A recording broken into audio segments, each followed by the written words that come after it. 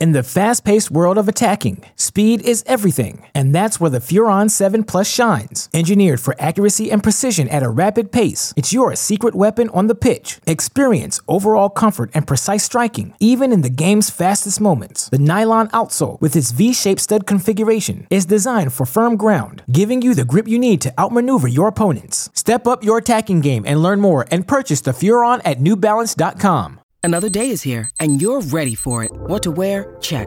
Breakfast, lunch, and dinner? Check. Planning for what's next and how to save for it? That's where Bank of America can help. For your financial to-dos, Bank of America has experts ready to help get you closer to your goals. Get started at one of our local financial centers or 24/7 in our mobile banking app. Find a location near you at bankofamerica.com/talktous. What would you like the power to do? Mobile banking requires downloading the app and is only available for select devices. Message and data rates may apply. Bank of America N.A., member FDIC. No days off. No days off. No days off. No days off. This is the Off Day Podcast. Give me a chest ball. With Andy Hart. All right, good to be with you. All right. This microphone put up a little less fight than the one last night. And Ryan Hannibal. What's your name again? Hannibal. Oh, Mr. .comer on WEEI.com. First one in a while, and there's been some new Patriots news. Usually this is the dead time of the NFL calendar, but the Patriots have some lingering player issues, so to speak, that are still up in the air. We'll start with Stephon Gilmore, who still doesn't have a new contract, is upset by not having a new contract. Spoke with Josina Anderson, and it was a little interesting with what he said. I guess, what was your take on Gilmore talking to Josina Anderson? Well, first of all, I think we need to apologize to the listeners because I believe our open has Bill Belichick chanting "No days off," and we took weeks off. I think around the 4th. 2 weeks. It's all right. So was everybody else. I mean, right? Yeah, find another Patriots podcast that's still doing stuff this time. Right. Okay, so the Gilmore thing, nothing really changed. I mean, isn't this what he put words to it. I just want what I'm worth. But that's all we've talked about, is that he believes there's a certain value for him to go to work, and that value is north of the $7 million remaining on his contract for this year. And we know he cares about where he's slotted because he, had the retweet or whatever of the CBS graphic with, the average annual value of cornerbacks and him not being on the list and all that, blah, blah, blah. So it's really not changed. The one thing that I think was interesting is, and I don't know if you actually have the tweet in front of you, when he kind of alluded to his health as to whether he'd be ready or maybe I won't be ready. Like, I already feel like both sides can paint a picture here of his health is a reason he's not there. His health is a reason he's not on the field. And, to go way back 20 years when Terry Glenn manipulated a hamstring injury in terms of when he was or was not on the field.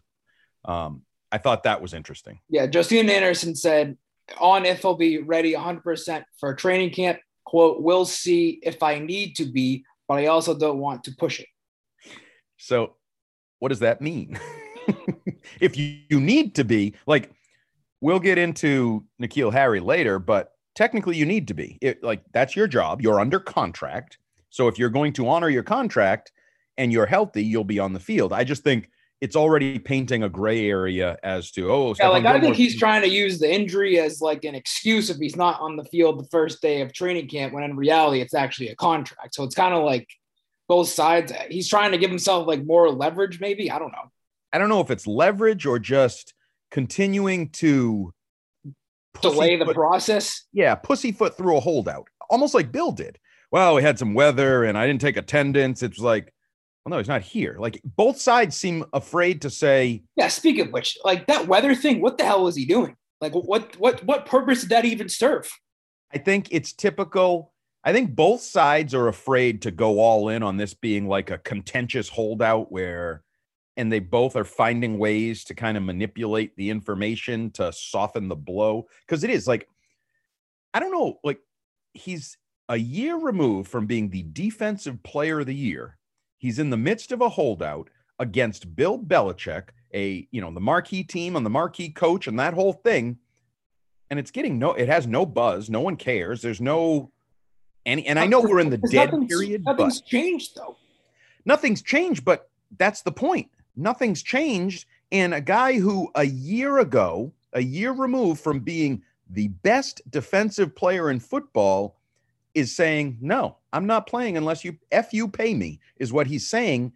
I just think it's weird that it's got no traction, no but. If anything, it should be maybe one of the biggest stories of this dead period. Because I just think most people just think it's going to get resolved before training camp. Like, that's kind of how I feel. Like, I think everyone just assumes, like, oh, they'll work something out, like those, because it hasn't seemed overly contentious. Would you agree? Even still? No, I know, but what does that even mean? Like, does it have to be contentious? Not all holdouts are contentious. Like, do we need somebody to throw kerosene on it? The reality is, he's typical of him, where it's like, wait, did he just say that? Did he just say something cocky and you're not quite sure? Like, is he basically saying F you, pay me? Do you think he would actually hold out and then face whatever the fine is? Not a small chunk of change either. Well, is he holding out if he might not be healthy? Well, then don't they have to put him on PUP? Maybe, but I just think that's the out. And maybe that's even already a negotiated out. Like, your knee can be the reason you're not here. That's how we'll get around not having to fine you, whatever it is, $50,000 a day. Right. But how hard is it just to sit down and say, we'll give you an extra $5 million? Well, that's fine. But if he says $5 million this year and then a guaranteed 15 for next year, like, everybody's assuming that. I wrote this column. We were all dead wrong that he was going to be traded. What if we're now all dead wrong that this is a nice, easy, simple fix with X million dollars tacked on?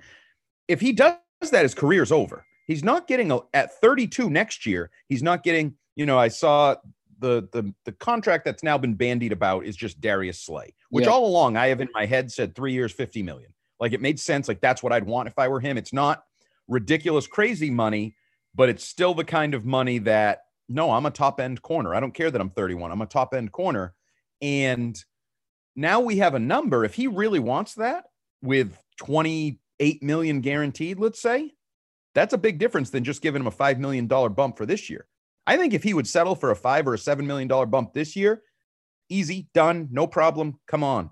But I don't know how willing he's going to be to use his hammer and push the situation and how much he wants, because if he just does the 1 year deal this year, that's it for him. I'm sorry. A 32-year-old corner is not signing for $3 and $50 next year. What if he has another great season, though? He's still 32. He can't get past. There aren't. You don't think there's another not another like Las Vegas Raiders like team that would give him that contract, that needs a cornerback that is contending and needs, not maybe the NFL Defensive Player of the Year, but a good, solid number one cornerback? I think he could still get paid next year. It's the NFL. I never underestimate the stupidity of the 32 combined teams in various ways. So maybe. But even if Gilmore, like, he's not coming off of a great end of the season. He had the quad injury. He obviously wasn't the same player. So it's kind of like you're asking for a deal from what you did 2 years ago. Right. And you'll be further removed from that next year. And maybe you're coming off a great year. Or maybe you're coming off a weird year in which you were really good when you were on the field, but maybe you were dinged up again and missed 4 or 5 games. And I think it gets harder and harder the more he's into his 30s. And that's why if I were him and I were really felt strongly about this, you use the hammer now. And I even joked about it yesterday on our station. I also think he has a weird anecdotal or emotional hammer in the Brady game being week 4. Like, this rebuilt team, and everybody thinks that game is so important and it's going to affect who plays quarterback and who does this. If I were him, I would try to subtly let Bill know, yeah, Bill, really going to be interesting when you face that guy Brady in week 4 here at Gillette Stadium. Well, I kind of think his camp's already trying to go that route. Did you listen to Jeremy Fowler at all last week? Yes, a little bit. Like, there was some reference to, like, that game, and the Patriots, don't really want to go into that game with just J.C. Jackson at cornerback. Like, I think his camp is kind of already starting to point to that game as sort of to give themselves some leverage by saying, hey, you kind of need my client going into this game. And I think it's legitimate. I mean, it's Brady, it's Chris Godwin, it's Mike Evans. Like, that's a good receiving core. and you're going to go out there with, J.C. Jackson, Jonathan Jones, and Jalen Mills as your top 3 corners, or however you do. I don't know. I think that's it's not a huge factor, but it's a little secondary factor in this whole discussion. I think it's interesting that we are now, whatever we are, 14 days away from the first practice, 11 days away from him having to report. And will he report? Will he practice? Is this going to be, Christian Fourier, when I was on with him yesterday, he thinks this is going to be, because it's been so amicable or whatever, that it'll continue. He'll show up, he'll practice for a week, he'll rehab. And then first week of August, they'll announce that they've done something to his deal, which could happen if that's really how friendly this is or non-contentious. But I said to him, well, what if he tears his ACL? Well, I was just going to bring up, is he reporting as maybe he goes to the lower fields like these rehabbing players do, so he's not really risking doing an injury?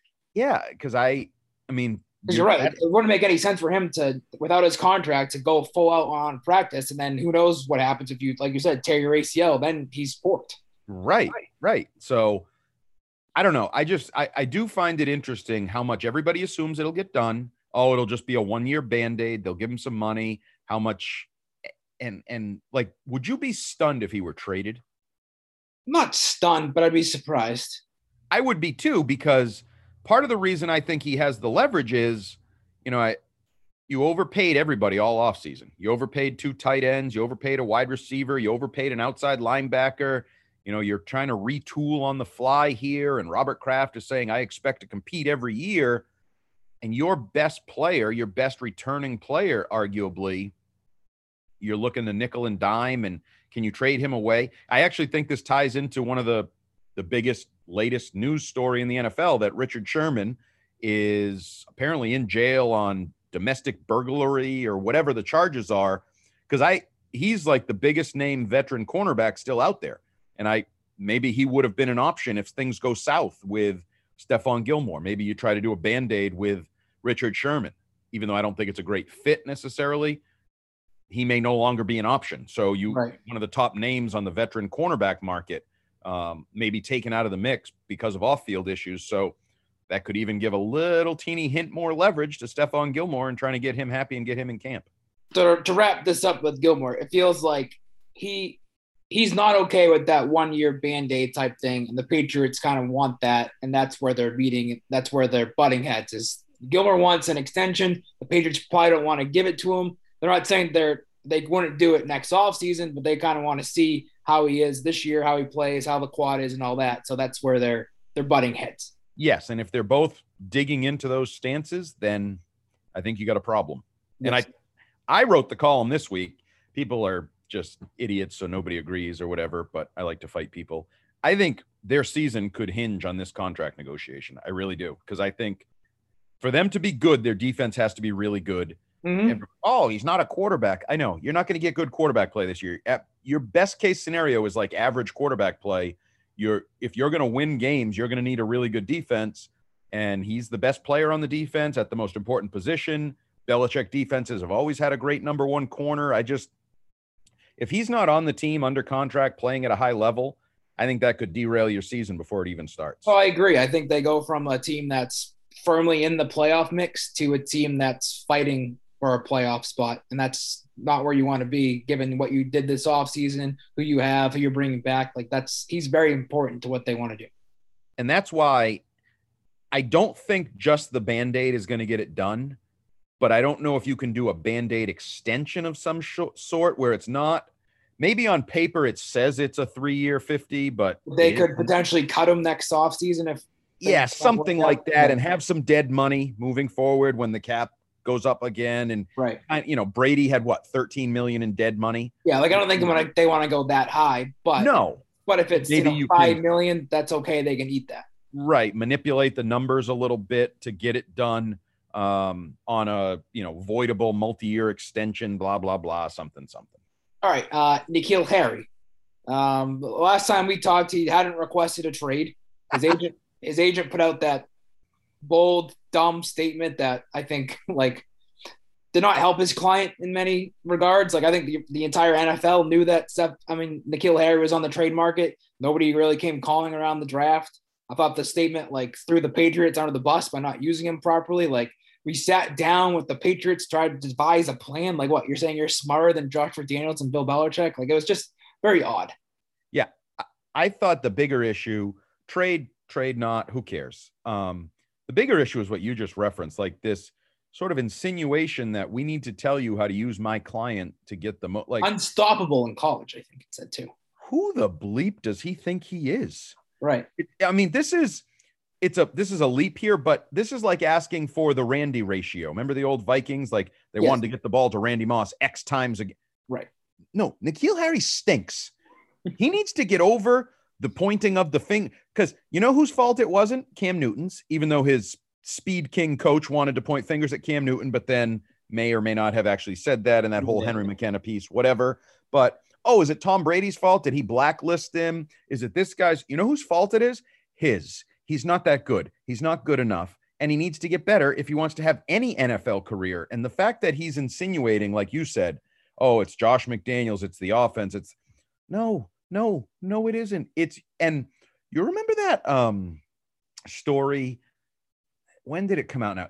Was it this winter when he made like weird comments about like, I'm just, because he was opening a gym or something. I think it was right after the season. And he said like, I'm not really worried. I don't really care. I just do what I can and play video games. Or like, it was a very strange comment. Yeah, I think it was asked about like, do you compare yourself to like the other receivers that were taken, in your draft class? Like, is it frustrating? He gave off like a vibe like he didn't really care. Right. But you do care because this is a little bit like your agent has to now talk for you. And like, this is like sending your parent to school to talk to the coach because you're not playing enough or you're not getting this. That's what this is. A modern version of that. You hear all these high schools where the coaches either quit or complain about they deal with parents bitching about playing time. That's what this is, except instead of his dad, it's his agent bitching about. And then the citing of stats, like 84 targets. Well, what about receptions? What about yards? What about touchdowns? Like, what about anyone who watches you says, you're not really that impressive. You don't really, wow. Like, because suddenly, this is the weirdest thing. It's suddenly a guy who built a career on the phrase doing what's in the best interest of the football team and putting in players into position to succeed and, had offenses and players. And now he just is looking at a guy that's really good and not trying to get him the ball. And, it's so stupid. Like the whole insinuation there from the agent, like I'd fire the agent first of all. Like N'Keal Harry needs some help from a parent, an advisor, a friend, a Herm Edwards. Like Herm Edwards should have called him and been like, fire your damn agent, get out of this mess. Show up to training camp, bust your ass, fight for a spot on the roster. That's another thing that I was thinking, like the wide receiver position is wide open. Like he could have came back to training camp, said, I'm a changed man. Like I'm fresh start. Like I'm going to bust my ass. I did this different. Like I'm going to make this team. I'm going to be a number 2 receiver. Because with a good training camp, who's to say he couldn't elevate the depth chart and be a number 2, number 3 on this roster? And instead, it's almost like he's quitting. With a good camp and a good start, like he could be the number 1. Like he should be. He's supposed to be the number 1. He was a first-round pick, the second receiver taken, the only first-round pick of the Belichick. Like the whole thing should scream year 3 jump. Okay, first year was a lost cause. You missed the season. You were injury the first half, blah, blah. Last year, blame Cam Newton. COVID, Cam Newton, whatever. Like sell yourself, sell that topic, like create a positive story around yourself. But he has created like a negative story, a detriment to me, his team, himself. Like, you think he doesn't like the Patriots culture and he wants out? Oh, no question. He doesn't fit.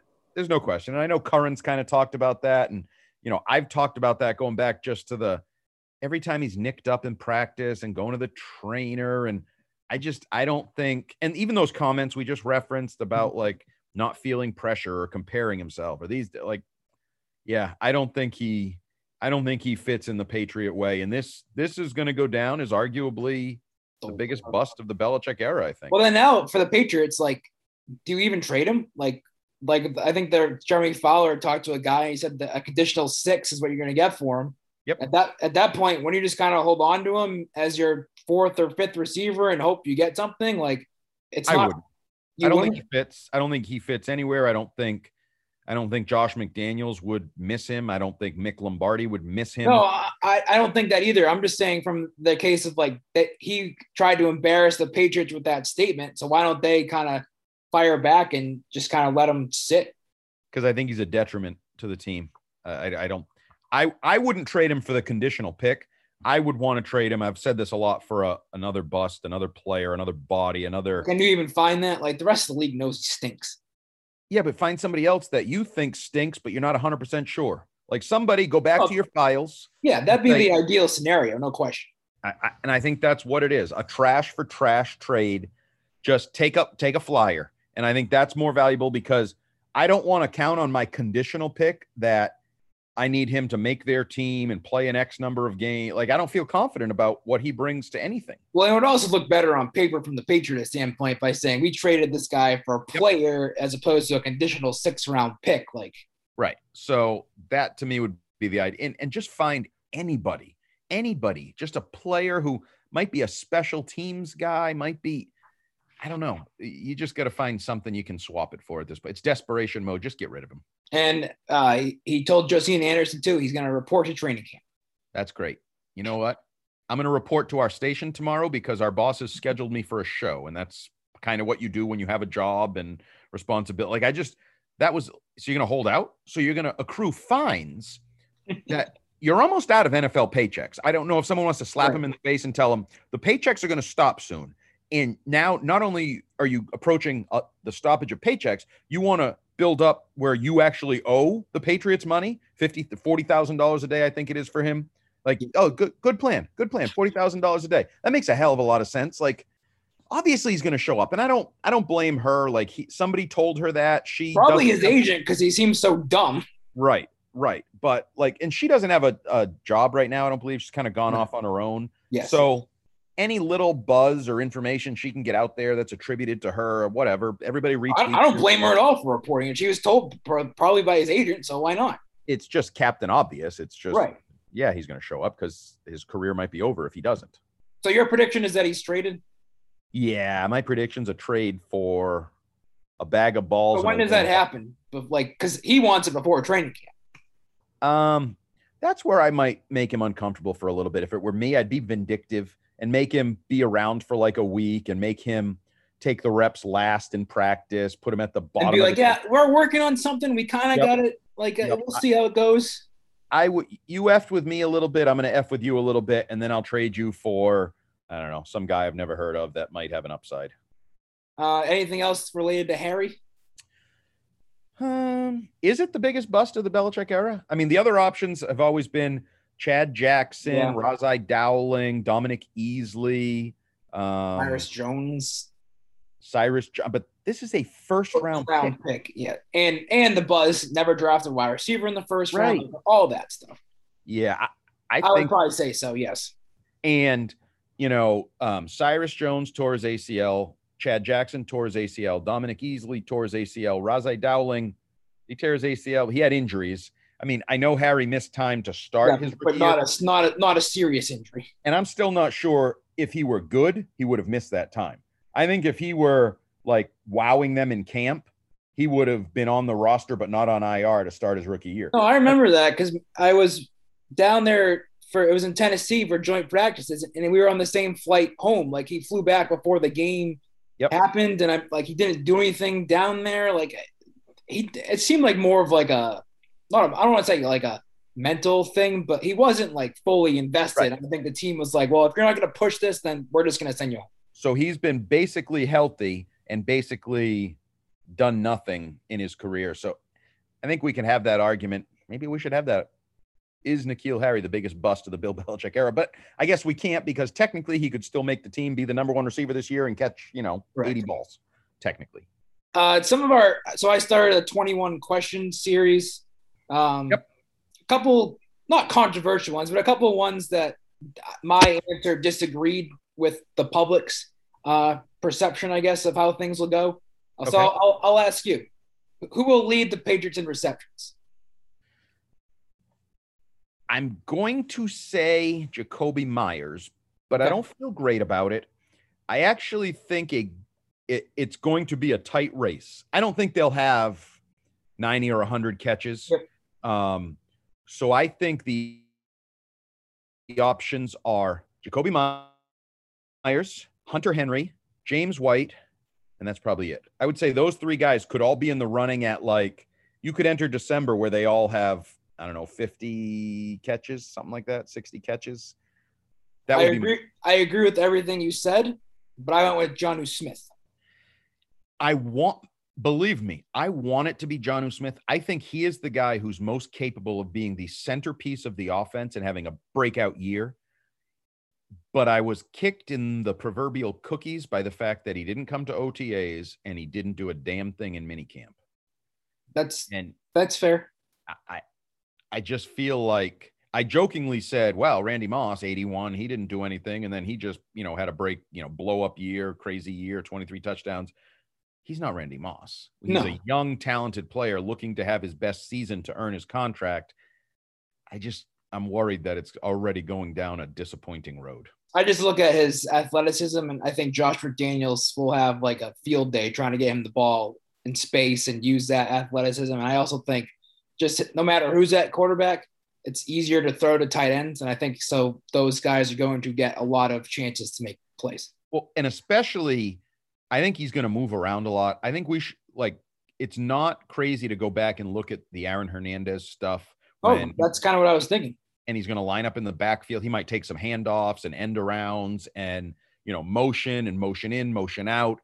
And in an effort to get him the ball in space as an athlete and get mismatches, get him on linebackers in a weird way, not all that different than, what Alabama did last year. And why am I drawing a blank on the Heisman Trophy winning wide receiver? If you don't come up with this, you're fired. If you don't come up with this, you're fired. Smith, right? Yes. What's his first name? What's wrong with us? We were both Devonta Smith. What were we thinking? I was going to say Devon Smith, but I knew it didn't. Devontae Smith, remember the way they would move him around, get him the ball, Steve Sarkisian? Yes. He's a totally different player. Don't get me wrong there. But they do different things. And I could see some of that with Jonnu Smith, and I want that to be the story. I think the best case scenario for the 2021 Patriots is you're right, and Jonnu Smith leads the team in catches and touches and impact. But like you said, it's not going to be by a big margin. I'm not saying he's going to catch 100 balls. Yeah. He could be 71 catches, which would be 30 more than he's ever had. Right. And then you could have 67 for James White, or you could have 60 for Hunter Henry. Yeah. And Jacoby Myers, some of that is just me rooting for him because I do like him. But it's also he's your most dependable receiver. Right. Unless Nelson Aguilar or Bourne surprises us, Myers is the guy that's probably going to get most of the opportunities there. From what I saw this spring, for Bourne to catch 75 passes, they'll have to throw him 200. I'm just off him after the spring, and that's not fair. Spring doesn't count. That's a long ways away. Maybe his head was spinning, but so no, I like that question because I think it's up in the air, and there's Myers got the vote in the poll, and Jonnu Smith wasn't even close, but I'm giving him the benefit of the doubt that he's going to have a career year. Yeah, and I hope he does because I think I'm looking for fun this season because I don't know about you, but last year wasn't really all that fun on so many levels. Yeah, I was going to say so many levels. Professionally, how we had to cover the team, but also the actual team and the performances and the games. So if you said, what are you looking for from the Patriots this year? Personally, just me, selfishly, would be fun. That would be my theme for have fun, see fun. It's part of why I want Mac Jones to play because to me that's fun. I don't even care about the win games part. All right. If at least the games are entertaining. Yes. Last year stunk. The last month of the season was a joke. Because the win games part. Okay. So let's just say Jonnu Smith is good and they score some points and then the defense makes some plays, but gives up some play. I don't know. It is what it is, but just be fun. And I think Jonnu Smith could be one of their more fun players. All right. Another question that I had a different answer than most. Who will make the biggest year two jump? Biggest year two jump.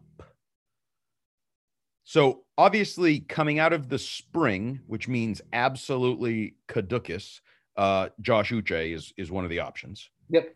because he was, a gym hero and a try-hard shorts player in passing camps. It's not. I went with him, so I'm putting it out there. It's not Onwenu because I don't know if he can be much better. Like that's kind of how I looked at it, and that's how I looked at it. That's how I looked at it with Duggar. See, Duggar, I think, is again, in my world of fun and hope, Duggar is the answer because. So you're saying he'd be like Derwin James or Jamal Adams or whatever these comparisons are, and even the guys around him, the Adrian Phillipses and the way they talk about him, or the Patrick Chung things and all that. So to me, if he takes that next step, and I also think he and Phillips will benefit greatly that the overall defense is better, and Hightower and Van Noy, and like Phillips won't be playing linebacker on every play. And I think for Duggar, that will also help him where, like, you don't go in and say, what do we need this week? You go in saying, how can we attack the other team, and what can Duggar do as part of that? So, like, hone his role more to his skills than what you need. So I'm going to say Duggar. I've talked myself into Duggar. Okay. I could see that. And I think that's a good point with Phillips and Duggar, where last year was more of how can we survive this week, whereas now it can be how can we use your skills to make our defense even better. Right. Because, I mean, you can talk yourself into, we're back to one of those years where front to back, are there 18 players that you could say could have key roles, and each week picking where those 18 players fit in. Does their role grow? Which situations are they on the field more? And, this is a Duggar in the box week, or this is a Duggar this week, or this is Josh Uche might have a matchup as an edge rusher, like whatever, however that all fits together. So I think that'll benefit both of them. I think Uche will benefit too, because Uche, he can be him and looked at as how can he help us, rather than like Juwan Bentley, same thing. He can go back to being a run stuffer, running down, situational player, because Hightower, Judon, Van Noy, these guys are all on the field with more regularity. But from where you started the year 2 jump question, I'm going Duggar. I'm going to say Duggar is a Pro Bowl caliber safety this year. Might have been a little strong, but. Yeah. I think Uche could go from having, I think it was half a sack or 1 sack last year, to upwards of 5. Because kind of like what you said, he'll benefit from having Van Noy and Hightower, that he'll get probably better matchups, can probably be used differently. Like his strength is going after the passer. They can kind of let him loose more. So I think kind of what we said about Phillips and Duggar applies to Uche as well. And another question that I don't think you've done yet, or I'm not even sure is on our list of questions, because it's probably not quite as sexy, but similar to receptions or rushing, I think you could have a very good, legitimate debate. Who is going to lead the Patriots in sacks this year, and what kind of number is that? Because Judon's never been, I think his career high is 9. Yep. I don't believe he's ever been I don't think it's double digits. Right. And we don't know what, say, Uche is going to be year 2. We don't know maybe what Winovich is going to be in a pure pass rush role, or whatever his role is. We don't even know what Van Noy's role is. Right. And Van Noy's been like a 6 sack guy. Hightower you can get 4 or 5 out of. Maybe you get 5 or 6 out of, you just said, Uche. I just think, so they could end up, the way I look at it, they could end up with a lot of sacks, but spread over, 8, 9, 10 guys. And that would be the ideal case scenario for them, I would say, and their defense. That's the Belichick dream. I just posted a little linebacker preview on the website. To me, this is where he's always been at his best, and what he prefers is all these bodies that he can move around athletically, different roles week to week. And that guy's going to have, even a few years ago when it was Collins, Van Noy, Hightower, those guys up front, interceptions, forced fumbles, moving around. Hightower himself in minicamp when he had the leaping interception, and then like 2 plays later was in the backfield for what would have been a sack. So, I think, me, I'm probably a little bit overboard positive with what the defense can be and what the defensive front can be, but I would add that to my fun quotient for the season. Any other? Well, I guess let's Mac Jones and Cam Newton. Has your mind changed any with how you feel things are going to go? Like, Does your gut say Mac Jones will start week 1? Do you think the Brady game has any impact on it? Like, what's your feeling now 2 weeks out from training camp? I hate the narrative, the idea, the storyline that the Brady game has an impact on it. And apparently the season doesn't start till after that game. And that's when you actually put the best players on the field and blah, blah, blah. I hate it. You know, I did my original roster projection and didn't have Cam Newton on it. I had Mac Jones because I think Mac Jones can, should, and will be the starter. Our guy, Mike Giardi, said it to me. He corrected me when I said for the totality of the spring, Mac Jones was as good as Cam Newton. And he said, no, he disagreed. Mac Jones was better than Cam Newton in the totality of the spring. Okay, if that's the case, well, then I think Mac Jones is going to take the job and run with it because I think he's going to improve in late July and early August. So I don't know. All these people that keep telling me he's not going to play a single down. I don't believe that at all. And Ian Rappaport's. I think Ian Rappaport was just pure. He's the left pocket. He says he's the mouthpiece. He does and says whatever they want. He did it that day after all the hype had built for Mac Jones. He was told by somebody to pump the brakes on right. Mac Jones. One day after the hype train got out of control, he pumped the brakes for the team. He's a good league and team employee, and he did his job. That's great. Ben Volen has said similar, like in an ideal world, he never steps on the field. I don't understand that logic. That makes no sense. I don't understand that. I could believe like it's okay to slow play it and make sure he's fully ready, but not the entire season. That's just You're wasting your number 15 overall pick. Right. I thought forever what people told me is the value of a quarterback on his rookie contract and how you can build the whole team and blah. So start that process, right? I mean, the rave reviews you're hearing out of LA now of Justin Herbert, like start that process so he gets his experience. He fuels sort of the hope. Who knows exactly how it all plays out winning wise this year. But then all of a sudden next year, there's not a single quarterback discussion. Mac Jones is your quarterback. The question is, how good can he be? How good can your offense be in year 2? So I'm all in on Mac Jones, but I reserve the right to change my opinion if he falls on his face early in camp. Do you see a scenario in any way, shape, or form that both Cam Newton and Mac Jones have roles in the offense on the same week? Yes. Even though I personally have my doubts as to how Cam Newton will fit in as a backup or a part-time player. I think a lot of people are starting to. Rob Ninkovich, I know, is on this train. That was my jumping off one. Yeah. I believe Christian Fourier is on this. I may need to clarify that with him tomorrow, but I believe Christian Fourier is a little bit on that. And he said he looked at something recently of Cam on Twitter or Instagram. He said he thinks Cam looks bigger, that he's added weight, which might fall in line with I'm now a pure power runner.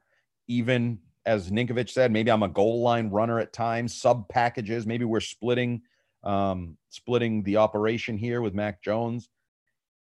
I guess I don't personally really like it. I don't like it because I think it never works, but I think Bill loves Cam that much that he's going to try to find a way to make him like look good in a way. But at what cost? Like to the detriment of the team. And let's just say that happens. I can't see Cam be fully embracing the role and being like super happy all the time and like, I'm just here to help the ball club. But if he's really put on weight, then he seems to be all in on that scenario, right?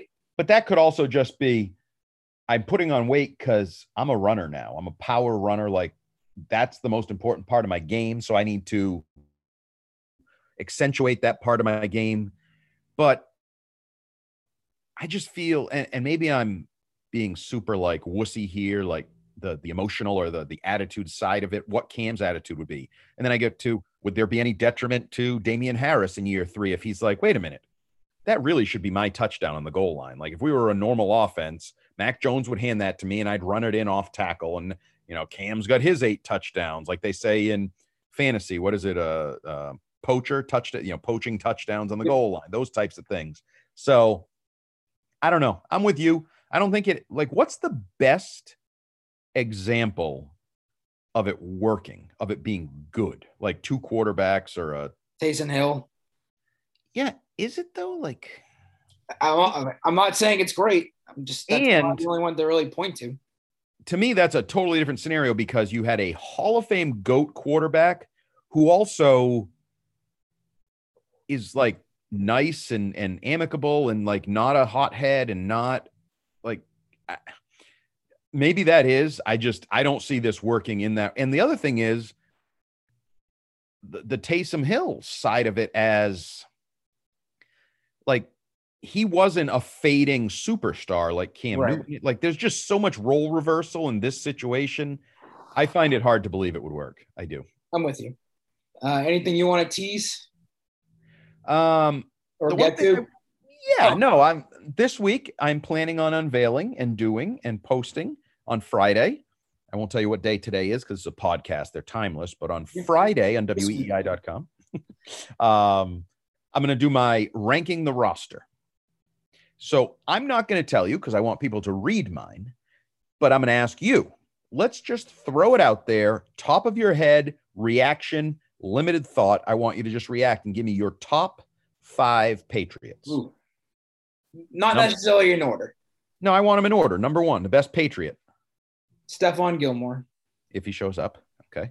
And they have a lot of like all in the same like mold. And you have some questions like, well, rephrase this. Is this best player or like most important? Best player. Onwenu has to be up there. Holy crap. A second-year guard is in your top 2? I didn't say 2. This is going in order here. 1, 2, 3. Gilmore is 1. I'm just throwing names out there and I can play with the order afterwards. Hightower, right? Hightower has to be in there. I don't know. He's been away from a year. I don't know how good he is. He was good before that.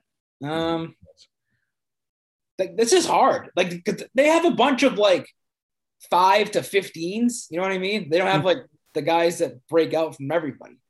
And you get into, and this is the debate I've always gotten into with a lot of people, even people internally with the Patriots who used to very much enjoy when I did this for Patriots Football Weekly.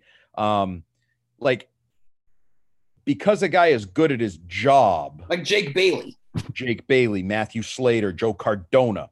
Like Matthew Slater may be really good at his job. Jake Bailey may be the best Patriot at his job, but does that mean he's the best Patriot? Like, does he get to be ahead of Gilmore or Hightower or whoever else? I still can't believe you put Onwenu in the top 5. Yeah, I don't know if I'm really willing to go there yet. Okay, well, I don't want to ruin it because people want people to read yours. So I won't make you say like Devin McCourty. Is he in there? I don't know. I have to really put some thought into this. And then it also gets into a little bit of sort of like with the NFL's top 100 that they do. And they do it late. Am I ranking what you did last year? What I think you're going to do this year? Do I like, because like your guy, Jonnu Smith, if he leads the team in receptions in his first 5 guy, shouldn't he be a top 5 Patriot? Right. Well, that's kind of like Hunter Henry. I want to put him there, but I don't know what he's going to be. He's probably in that like 5 to 10 range. Right. So I think there's some of that, like you're projecting how they fit with, or Kyle Duggar. Okay. Last year was his like, first impression. Now he's ready to be as good as he can be. How high does that push him up a list? I think it's a fun exercise. And then you get into the middle and you're trying to differentiate between like Alex Redmond, the veteran backup guard versus, Raekwon McMillan, the linebacker, and all of those guys. And who's last is always fun too. Who you put in the dead last spot. One of like the offensive linemen, right? Defensive linemen. Well, actually, do they still have the long snapper still on the roster? The backup long snapper. I think they got rid of him. Wes Farnsworth. Yeah, they got rid of him. They got rid of him and one of the kickers, right? Yeah, Aguayo, right? Aguayo. So they still have Norden, Quinn. Yep. Norden. Quinn, yep. I just want to point out, just real quick here, I can remember the effing backup kicker, undrafted, whatever. You can't remember the Heisman Trophy winner? The Heisman Trophy winner who went, 6th overall in the draft? Like, CTE is a crazy thing in my brain. So back to your original question, I'm going to go with – this isn't in order because I'm putting – You have to do it in order. All right. Jesus. Gilmore is 1. Okay. Hightower's 2. Woo, a year off and he's 2. Jake Bailey's 3. Woo, punter 3. Devin McCourty's 4. And I'm giving a lot of like leadership aspects into that. I don't care for that. And 5, I guess I have to go John O. Smith because I said he'd lead the team in receptions. Wait a minute. Michael Onwenu went from 2 to falling out of your top 5. All right, then put him at 5. Put him at 5. You don't have a lot of conviction here because I keep saying things and you immediately change your. Well, because you put me on the spot, number 1. And number 2, I think this is a hard exercise. It is. It's very hard. But that's why I think it's fun. It's like a debate. Like you could very easily do this thing out and have like Hunter Henry like 15th. Well, yes. Yeah, you could. And like you could be embarrassed. Like what if totally. Devin McCourty gets old overnight and Right. you have him as your 3rd best player, 4th best player? Like, right. I think it's fun. And that's part of the reason I want to do it Friday is I'm on the radio in the afternoon on OMF. And I think it could be a fun discussion. I think I'm on with Fitzy and Ordway. That's a good exercise, like, and have everybody else do it too. Like, there's obviously going to be some differing opinions. Like, there's no way somebody's going to have the same top 5. Right. And it's great to do. It's useless. There's absolutely zero value in it. But I also think it's like I asked Christian Fourier yesterday because we were actually having a discussion about Stephen A. Smith and should he get in trouble, blah, blah, blah. And it delved into no matter what you do, sports, business, there's stars, there are regular people, there are expendable people. So I asked Christian, I said, when you were on the Patriots, where did you rank on the roster overall? And he goes, I don't know, 30s, mid 30s, in the top 30s. And I think it's funny, like he had an answer right away. Like he would put himself as the 30th best Patriot at that time. And now the other tight end, Jermaine Wiggins, probably having himself like the top 10. I would assume if you asked him, he'd also probably have Cam Newton in the top 5 on this team right now. And that's another exercise. When do I put the quarterbacks in? When do I think they slot in? Not how important are they? Because if you do importance, they're near the top of the list, top 5. Importance, they're in a top 5. Right. But if you're just saying at their job, talent-wise, whatever, when do the quarterbacks sneak their way into this list? So that'll be Friday, WEI.com. I'm looking forward to that. We should mention joint practices. They're having them with the Eagles. They formally announced that this week. We think they're going to have them with the Giants, but that hasn't been official yet. I guess it's a good thing to have joint practices. Like that's probably they put more emphasis in that in the games. I think it's even more important with the quarterback competition where you can kind of put these guys in positions that you want them to and not depend on the game for them to happen because they normally don't. Right. And we've seen that over the years where Bill puts as much or more emphasis on the joint practice sessions than he does the games themselves. The little anecdotal thing, you'd rather practice against these teams than play them in the Super Bowl because when you play them in the Super Bowl, you lose to them, the Giants and the Eagles. But no, I think it's interesting. And the one part that intrigues, like Joe Judge, obviously Belichick assistant, even has set a culture. There may be a rising team in New York, whatever you think of them. The Eagles are a total unknown, including, I can't tell you the name of their coach, but he's the guy who had that weird opening press conference where the Colts offensive coordinator, right? Could not have been less like of a leader and confident. And we're going to be smart and we're going to have schemes, but not too smart. They're going to be like, remember when he babbled about it was awful. Well, it was also among these same lines. Joshua Daniels is going to the organization that told him no and took this guy over him. Right. And gets to practice. It's going to be, I find that a little bit of a unique dynamic. Belichick. And my guess is all the practices will be run exactly how Bill Belichick wants. I was just going to say, I think the Nick's running and say, Bill, what do you want today? Okay. Hey, Nick, is it Nick? Is that what you said? Yeah. Nick. Yeah. Hey, Nick, here's the schedule. Okay. Okay, coach. Thanks, coach. But yeah, no, those are important. Like, are you going to go to the Eagles practices? I don't know. It's a good question. I don't even think we're allowed to travel yet as a couple. Oh, okay. Okay. Good to know. So could that change? Maybe we'll see. Okay. Because I do think the joint practices are the most valuable part of the preseason and the summer and the building up to the season and getting to know people and competition. And, even to the point where maybe you can sell the Eagles. It's late in the process a little bit, but like sell the Eagles on N'Keal Harry. Maybe you can have one good practice and you can trade N'Keal Harry to the Eagles or It's true. We've always seen how those joint practices always pan out. Like usually it's the next year. Like, oh, we saw this guy at joint practice. Right. We're going to get him. But you're right. Maybe they try to say, hey, take a look at him. He's available. You want him? You want him? Anything? Just offer anything, something.